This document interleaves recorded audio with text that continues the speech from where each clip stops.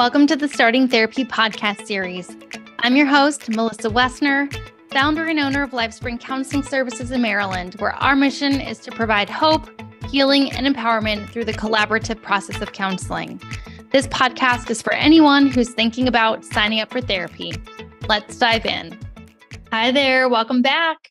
I hope you've been paying attention to any of those pesky excuses that can get in the way of moving forward with therapy. Once you recognize those excuses, you can do something about them. While every therapy practice is different, there are some basic things that you could and should expect from your initial counseling sessions based on standards of care in the therapy field. Today's episode is all about what you can expect in your first 1, 2, or 3 therapy sessions. One thing that you can definitely expect is paperwork.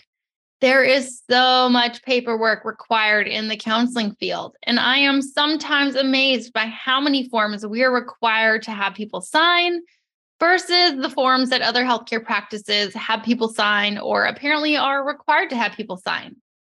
To give you an example, one time I went in for a root canal and I completed 2 half-page pieces of paper. One was for my contact information and the other one was for my insurance. And this person was about to drill a hole in my head.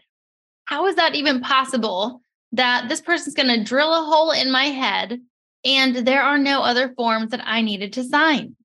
I don't know. But let us get back to counseling. Many therapists now use electronic health records, which makes the paperwork process a lot easier. To get started, you'll usually create a login for the therapist's online portal, and you'll sign all the forms before your first appointment. Read those forms carefully. Do not do that thing where you just sign without reading anything to get it done.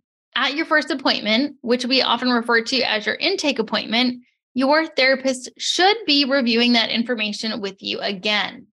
As counselors, the American Counseling Association's Code of Ethics says that informed consent is provided verbally and in writing, which is why when you review it in writing before you come to session, and it's why we then review it with you again verbally.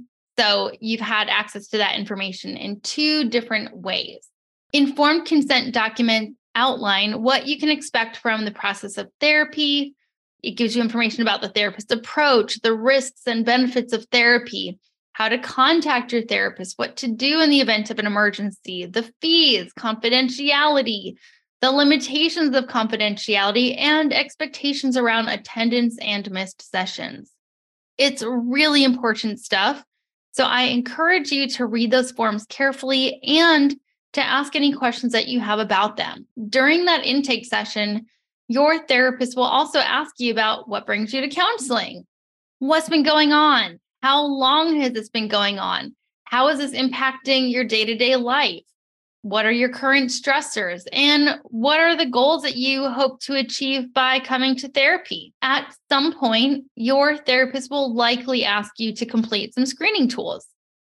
These screening tools are basically assessments to get information about symptoms you're experiencing, and they'll help your therapist understand what's going on and what needs to be worked on. Having this information at the onset of therapy is helpful because when you and your therapist complete these assessments later on, you'll be able to measure your progress. You'll be able to say, this is where you were when you started therapy. This is what you're saying now. And we'll see how those 2 compare. The other thing that you'll likely do within the first 3 sessions is work on treatment planning. And treatment planning is basically goal setting. You and your therapist will be talking about your goals. So you'll want to think about that. You'll want to figure out what you want to work on in therapy. You and your therapist will talk about that. You'll agree to those goals. And the 2 of you will talk about a plan for how you're going to work towards achieving those goals. And sometime down the road, you and your therapist are again going to review those initial goals to see how you're doing. And at times you'll find that there's progress that has been made and that a goal can be removed from your treatment plan, or perhaps that goal will be revised. Other times you may find that a particular goal requires more attention and it needs to stay on your treatment plan, or maybe the approach needs to be tweaked a little bit. During this time, you and your therapist are getting a feel for one another. And that's why our next episode will be all about the important topic of building rapport.